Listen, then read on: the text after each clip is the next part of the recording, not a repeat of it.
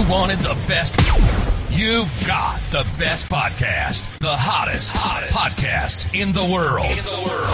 The Chris Voss Show, the preeminent podcast with guests so smart you may experience serious brain bleed.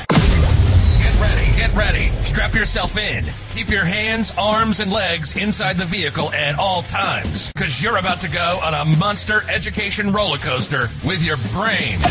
Now, here's your host, Chris Voss. Hi, folks. Chris Voss here from thechrisvossshow.com, thechrisvossshow.com. Hey, we're coming here with another great podcast. We certainly appreciate you tuning in. Not you, not that one in the back there. Yeah, you. We appreciate you tuning in, and that other lady in the chair over there. And I don't know about some of you in the front row, but we appreciate all of you when it comes down to it. Anyway, guys, thanks for tuning in. Be sure to refer the show to your friends, neighbors, relatives, dogs, cats, mistresses, pool boys. Get everyone listening to the cool Chris Voss Show, et cetera, et cetera. Go to thecbpn.com to subscribe, or thechrisvossshow.com to subscribe.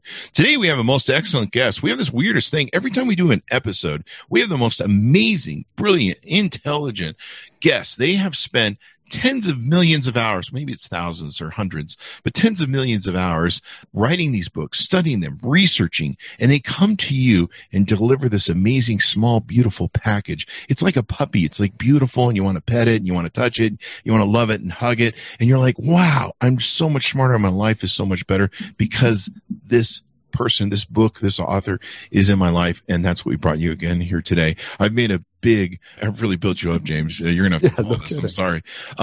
So the author we have today, he has written the book that was out in 2020, Don't Be a Dick, Manager, the down and dirty guide to management. His name is James Monroe. James Monroe comes to us with a ton of experience, and let's give you the lowdown on that. He became a manager at the age of 29. He also had a lot of autonomy being that manager of a good-sized team and no management training whatsoever. And soon he learned he was not alone. He went on to manage teams in media and technology companies. He had great managers and terrible ones. Boy, we've all seen that movie. And eventually developed management skills. But he also wondered why he had to learn on the job. Why was there no training, no mentoring, no guide to help managers understand their jobs? The reason was shocking but simple. American businesses don't understand how to identify management potential, what it takes to be a good manager, and what to do with the bad ones. And that's why he wrote, Don't Be a Dick, Manager, the Down and Dirty Guide to Management. The book helps managers understand their roles and develop skills necessary for success. It reveals management truths people don't like to talk about and helps managers either succeed or change careers. The book distills 2 decades of on-the-job training in management trenches into 25 chapters of things Monroe wishes someone had told him when he was starting out. This will be in movie theaters coming near you. I started to feel like that guy who does the movies. James, welcome to the Chris Voss Show podcast. How are you, my friend? I'm well. Thank you, Chris. Nice to be here. There you go. I kind of built you up with the whole puppy in the box thing, and so I'm sorry if I put you on a really high pedestal, but I've checked out your book, so I'm sure we're going to be fine. I hope so. The pressure. Okay. Yeah, no kidding. Now, how much pressure can you put on the guest, Chris? Come on, man, stop it.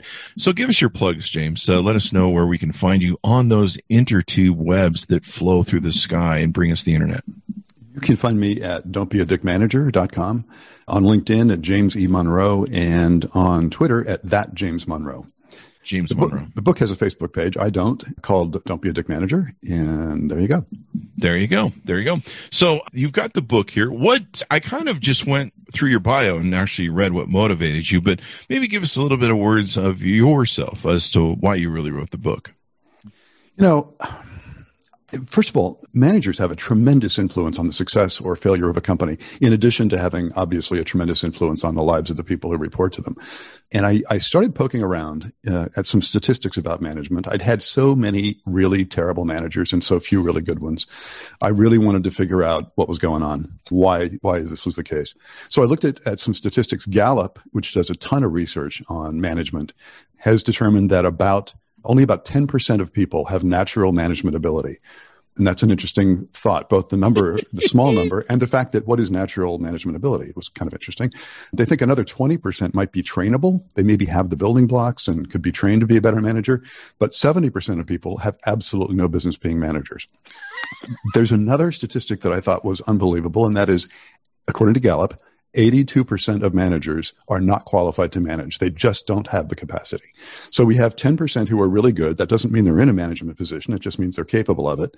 And 70% who don't stand a chance.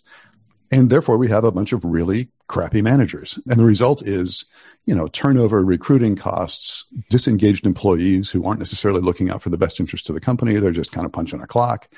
And it's costing. Again, Gallup and others have estimated somewhere between $500 billion and $1 trillion a year in lost productivity and recruiting costs and training costs and all of that stuff. It's a huge problem. Those who've worked at corporations have probably experienced this in some form or fashion. And sometimes, there's different management styles of whoever's leading at the top. The worst are like the high school management people who manage by popularity and butt kissing. Sometimes they're presidents. And it's interesting to me, the figures that you mentioned are so real and in 10%, 70%. Yeah. So how do we, well, let's get into the book. So give us a whole arc of kind of an arc of the book, if you will, and then we'll get into some of the details. And the book starts out with the whole point of the book is when I was 29, when I had that first management job, and the fate of a bunch of people were put in my completely unqualified hands. What would I have liked to have known back then that I learned only later in my career? And that's really what I wrote the book for. It's not necessarily just for new managers, but it's to fill in the gaps for any manager really who would like to know what it's like at the end of a management career to look back and wish and have what I wish I'd had when I was just starting. I distilled it down to 5. I called them the laws of management, but 5 basic principles. Number 1, respect is earned, not granted. You go into a management position, you have a fancy title, maybe you have a cool office, and you think you're going to get respected, and you're not. Until you've earned it, nothing gets you that respect. Like performing consistently, being honest, being straightforward, being a good communicator, and being those things over a long period of time. Do that, and you'll earn the respect of your people. You have to have respect to lead because people won't be led by somebody who they don't respect. So you have to do it. You have to earn it. It's not given to you. You can't demand it. How many times have you ever heard people say, "You need to respect me. How come you don't treat me with respect?" Well, because you haven't earned it. My first 6 wives. Yeah. Oh no. Yeah. There's a book in there. Different in a business. Yeah, there probably is. I don't know. There's lots of papers, but they're mostly divorce papers. No, I'm just kidding.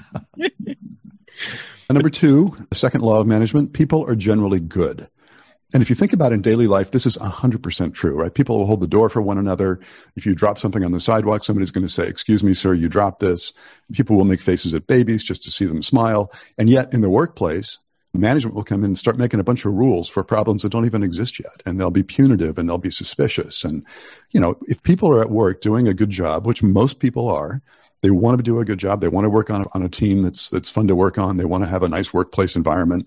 They want to feel good about what they do. Don't start treating them like a bunch of losers. Don't start treating them like they're going to steal from the company or they're going to somehow try to cheat the companies. Too many companies treat employees that way. They go in thinking that. On the other hand, if you go in thinking, "You guys are great. You're gonna go in and give them the credit that they already believe they deserve," and you'll find that not everybody deserves it. So deal with those bad apples when you come across them. Don't assume everybody's a bad apple. That's a huge mistake that so many companies make. Also, if you don't assume they're generally good, they're not going to assume you are either, and that's just a tough way to get going on a relationship. No, I'm just kidding. The third law, and this I learned the hard way more than once, unfortunately, everybody knows everything. You think you have a secret as a manager? You don't. You want to spiff an employee, give them a little dinner out with a spouse or something like that, and think everybody else is not going to know about it? You're wrong. Everybody will know about it. You want to give somebody a little pay raise?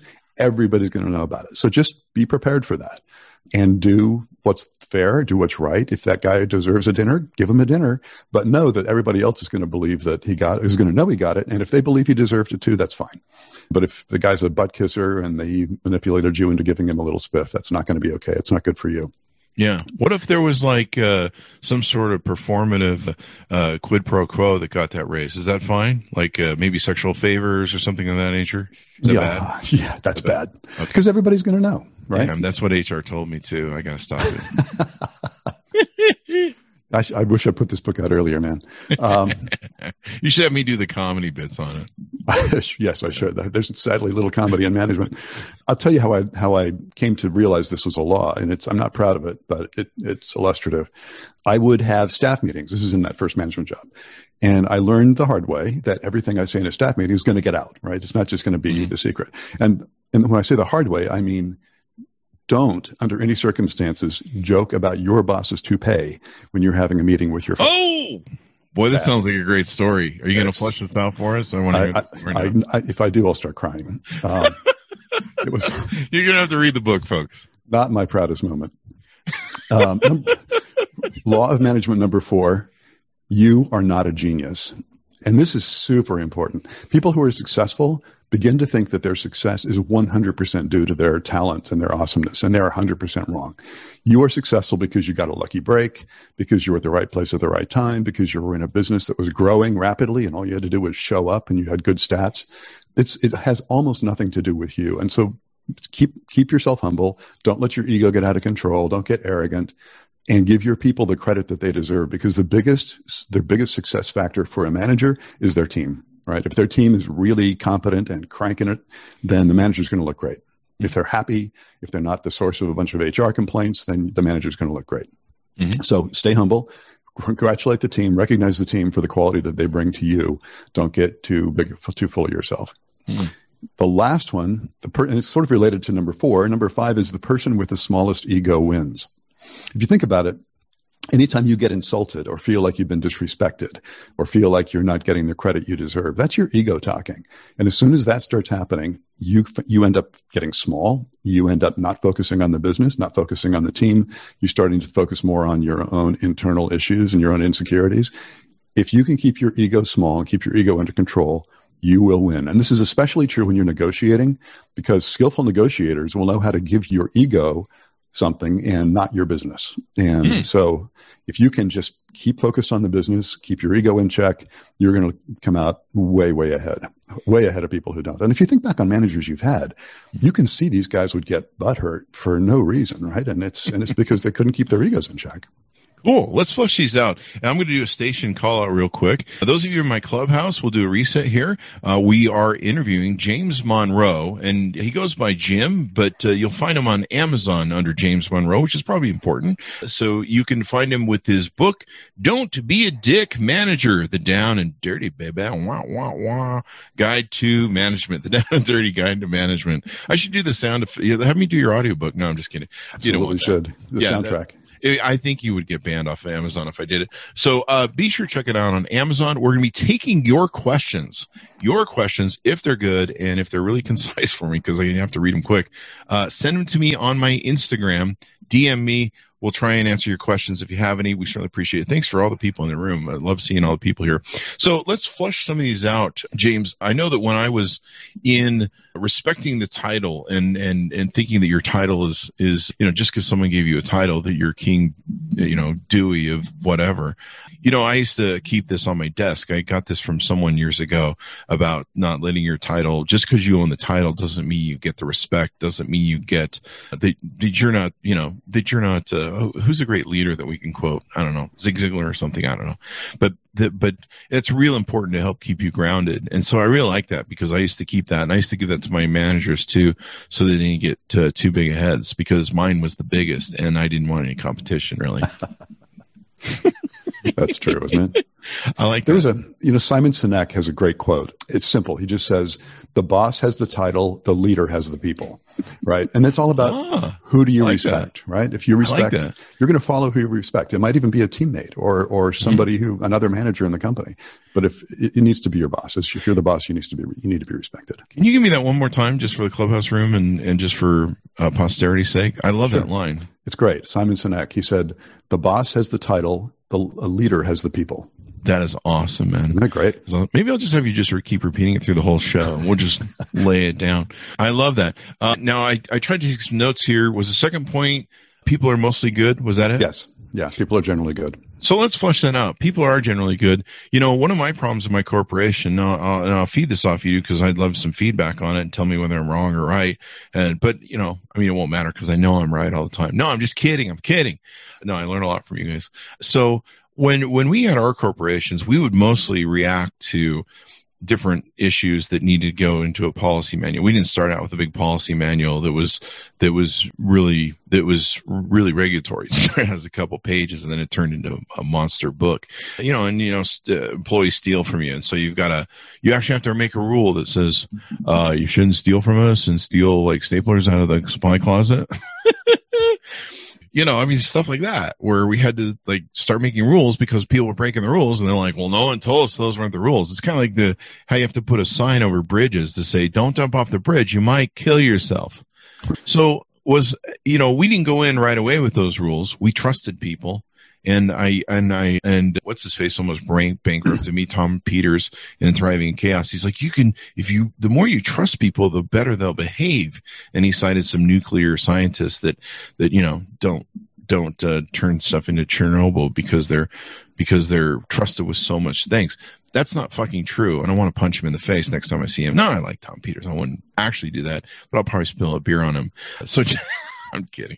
So, Jim, what do you think about that? Was I appropriate in how I approached that, or could I have done that better?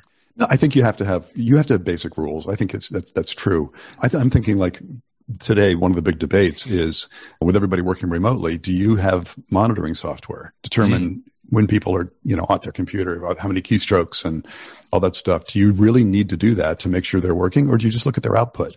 Because if you say you're going to monitor them and they need to hit a key on a computer every 38 seconds or whatever it is, they're going to just get pissed off because you don't trust them. They think they're pretty good and they think they're doing a good job, and they have product or they have output to show it. If you by doing this other thing, by measuring their behavior or their activity instead of their productivity, I think you're making a mistake, and you're doing something with an employee you shouldn't be doing, a good one. If you have a bunch of employees who are stealing and doing things they shouldn't do, they're probably not the right employees, right? Yeah. You should have people you can trust and who ultimately will trust you. And getting into that, one of the things I found, and you'd mentioned on your intro, being able to interview and pick right managers is important. One thing we learned, of course, the hard way was you've got to invest the time to hire well. If you invest the time, like you said, to hire well, to get good people. And so we found by extending the hiring process to 2 to 3 different interviews, sometimes 4, we really got good people. Because it was interesting, and I taught all my people, my 2 executive secretaries, my vice president, I'm like, when you interview these people, you shut the hell up and you just listen. And if they're going to hang themselves and tell you, I don't know, they were in jail for the last 3 years or something, which happened, you just shut up. Because if you talk to them and sell them to come to the company too much, you're not going to hear the stuff you need to do. And what was interesting was the first time, people have the guard up, they're like, doing all the PR and like whatever. And then like the second interview, they're starting to go, I probably have this one in the bag. I'm meeting with this executive secretary. Yeah, we got this one. And then they kind of start letting the guard down and things start coming out, a little skeleton door kind of cracks there, and maybe a skeleton hand comes out, and you're like, I wonder what that was. So then the third interview, they just be totally relaxed. They're like, I got this in the bag. They'd have their feet up on your desk, and they're drinking Mai Tais and shit, and they show up wearing a jock strap, and that's about it. And you're just like, wow, you really are comfortable. You have this in the bag. And what's interesting is you're telling us some really interesting stories. And they're like, yeah, this one time I embezzled this company, and you're getting everything. And if they're not, then you're usually getting some sort of sainthood still. So hiring is really important, especially with managers, because sometimes you just don't know if they're just going to turn into that megalomaniac like I did when I became CEO. But I don't know. You're right, especially with managers. And I think one of the mistakes we make 2 big mistakes with managers. Number one, most often managers are promoted from a job where they did something else. Right. If you're a really strong individual contributor and you are a really good self-promoter, chances are you're going to get a crack at management as a reward. Right. Mm-hmm. But the things you do as a manager have nothing to do with what you used to do. Yeah. So and people don't realize that. They think that now, they're very, very good. So they're here to teach people how to be as good as they are or something like that. That's not the case at all. Yeah. You're there to manage them and to nurture them And if you're a hotshot self-promoter, that's a difficult turn to make. So that's problem number one. We don't hire managers. We hire people and try to make them managers. Problem number two is we don't know what to look for. It's managers need certain character traits. It's not about their experience or their knowledge. It's about their characters. Do they have empathy? Are they able to derive their satisfaction from somebody else's accomplishments? Do they always have to be the star of the show? Are they good communicators? Are they good listeners? These are sort of characteristics that have more to do with your character than with anything that you've learned or could be taught. And so then I think that's where Gallup gets their 10%. I think 10% of the population is naturally empathetic, naturally good communicators, naturally nurturing. And that's why those people tend to be the better managers. You nailed a word that I wish I would have known when I started my first company at 18, and I wish I would have known years ago, empathy. Yeah, that's a really important word I found over the years. In fact, with everything. But yeah, I can totally affirm what you're saying. I learned the hard way. I had great salesmen sometimes that were rock stars, number one guys. They were great if they weren't, doing cocaine in limo somewhere. They were great otherwise most of the time, but they were the rock stars. I mean, they were the cream de la cream of your people. And usually, the 80-20 rule applies. So they were, a small percentage of your employee base, but they did 80% of the sales. So yeah, you bailed them out of jail when you needed to. And, but sometimes I made the mistake of trying to turn those guys into managers. And sometimes they thought they wanted to be managers. And those guys did not make good managers because they're really kind of unique to themselves. Yep. And they're used to rocking their own world, and they don't make good managers. But like you say, man, I wish I would have looked more for empathy. Yeah, it's probably the key characteristic you have to be a good manager. And so few managers have it because that's not their background. That's not where they came from. Definitely. I'm going to call it again because I'm seeing some people raising their hand in Clubhouse. Please send your questions to me that you want to give to the Jim to my Instagram, please, because I'm not going to be able to hear them because of some malfunctioning we're having on the show. Now, as the third tip, I wrote down why you are successful. Was that the third tip or the fourth tip? That was the fourth. The third is everybody knows everything. Everybody knows everything. No secrets. Let's talk about that a little bit, because I do, but I often wonder if I don't. Well, I'll tell you, there's probably the most clear example of this was early in my career. I was at a TV station, and we were having some employee issues. We had a bunch of people who weren't very happy. The station had just been sold, and it's a tumultuous time. And somebody got into the accounting department, got a printout of the payroll, and copied it and mailed it to every single employee. Ooh. Yeah. So everybody. That was me. I'm sorry. My bad. Damn it. Everybody at the company got to find out how much everybody else made, from the guy who ran the business all the way down to the bottom rungs. And it was incredibly disruptive. People who thought they were peers realized they were being paid significantly less. It was really damaging because people weren't being compensated fairly. It really wasn't fair, right? And people saw that inequity suddenly. So no matter how hard you try to keep a secret, it's going to get out. It keeps you honest. It keeps you acting fairly and with integrity to keep that in mind. Nice.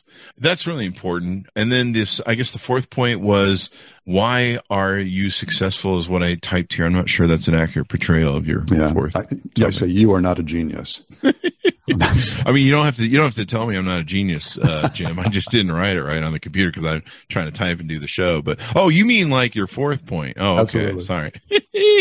Yeah, and because people get full of themselves, a little bit of success, and even that first management job can be enough success to trigger this, this arrogance and this sense of infallibility, and it's just not true.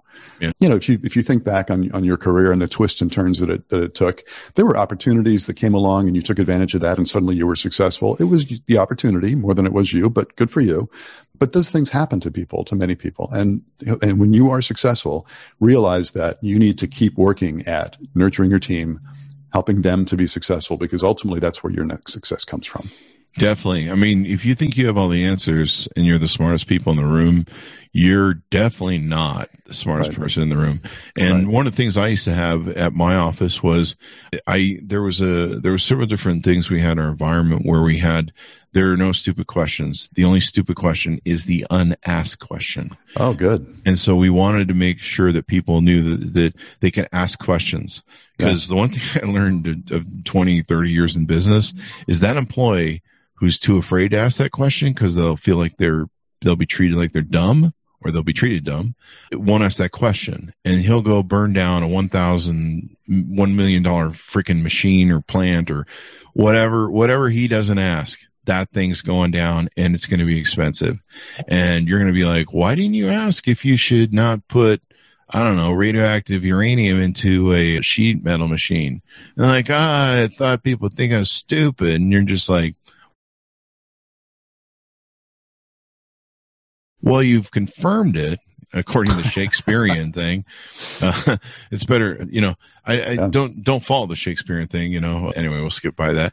But I mean, time and time again, I would find that. And then the people who knew the right answers, like I remember one time I had a partner who thought he knew the right answers. He's like, we can't do every 2-week billing in our company.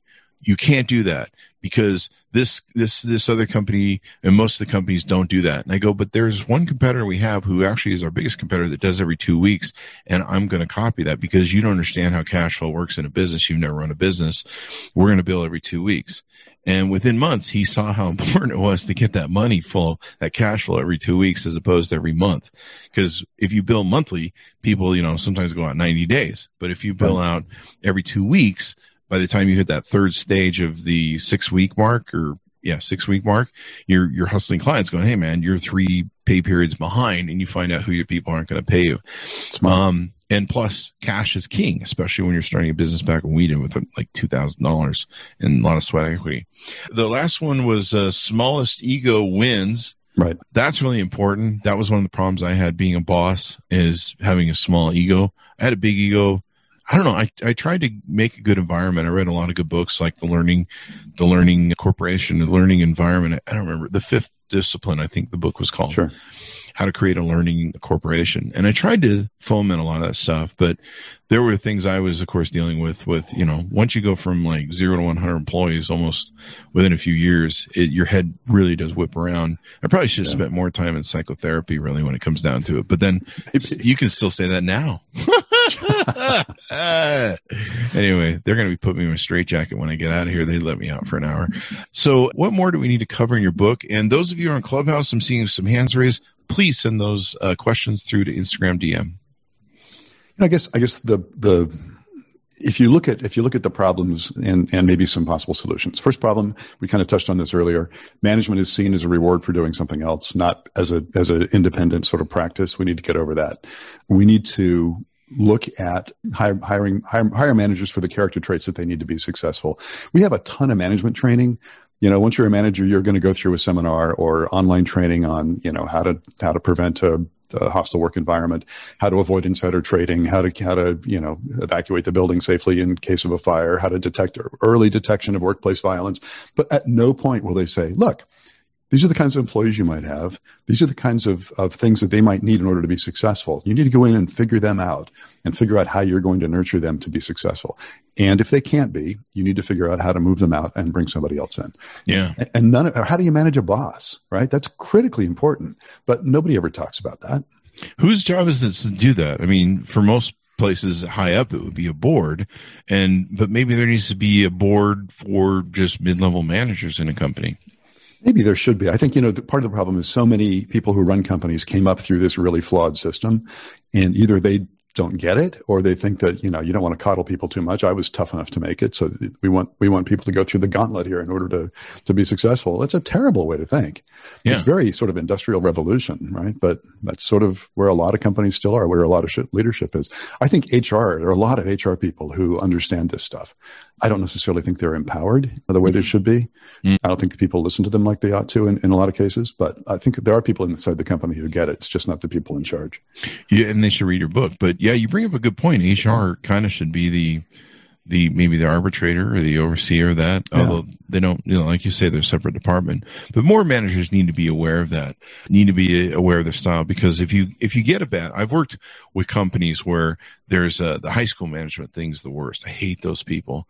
they work from popularity. They make everyone popular, so they want everybody to be sycophants and lick their toes, and it just creates a horrible environment. People that are real performers get discouraged and they leave, and this costs companies money and value and everything else. And if you're a performer, you usually leave a management environment like that, because usually you're so busy performing and kicking ass, taking names, that you're not busy licking someone's boots. It's usually the guys who are licking the boots that are goofing off in the back, because they're like, they just don't want to get fired and found out. And they're just like, if I do this, they won't notice that. Right. Exactly right. Yeah. Yeah. And the people who go first are the ones who are the top performers, right? Because they can get jobs anywhere. Yeah. I remember one time when I was a kid, I was working to get my securities license, and I was working in a telemarketing unit, and this gal ran the management style that way. One day, she and her lemmings decided to be funny, and they called in a bomb threat to their own office. Oh, that's funny. Because she thought it was cool. It was the high school thing to do. Like, this will be funny. They fired her. Of course, the sheriffs came, picked her up when they found out who it was. And she was so dumb, she'd actually called the security department, or she called HR to tell them that she'd done it or something. And she just thought they were all on her side. It was like a big anyway, it was like someone we've seen in politics recently. Yeah. So they fired her.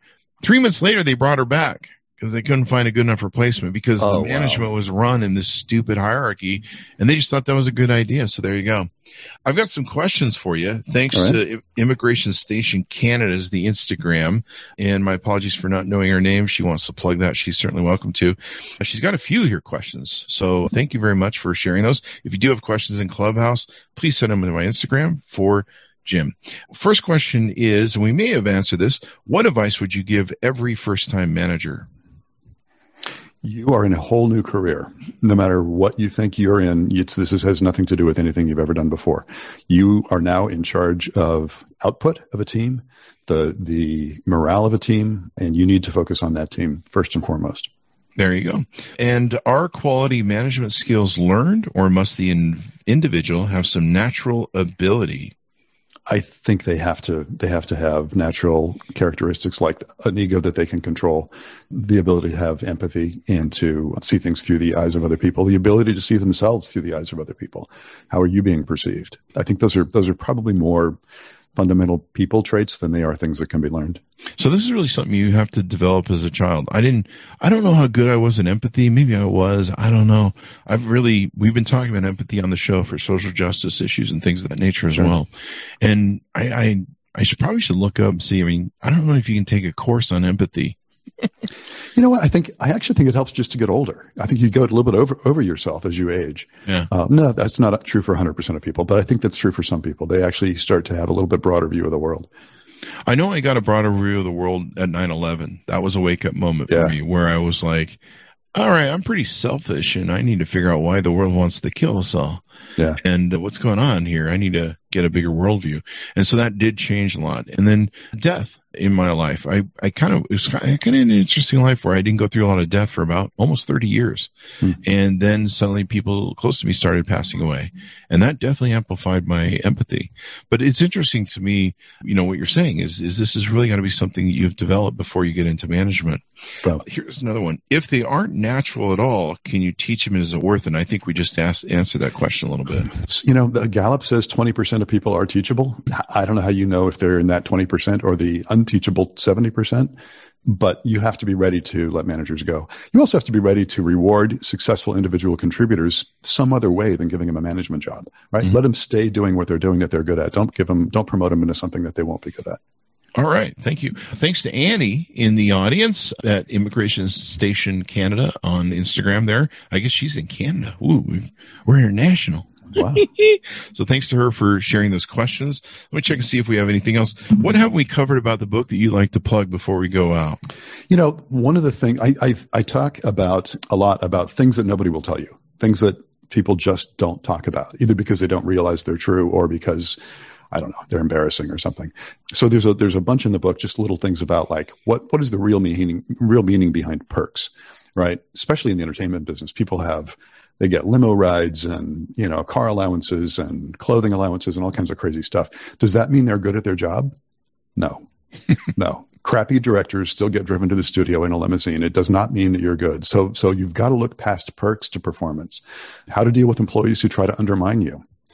This is tough because there's really only one way to deal with an employee who's going to undermine you. But you need to know that, right? You can't. There are some. It's rare, but there are some employees who cannot be fixed, and that's one of them. You promote them, right? No, you promote them into a whole different company. Absolutely. There you go.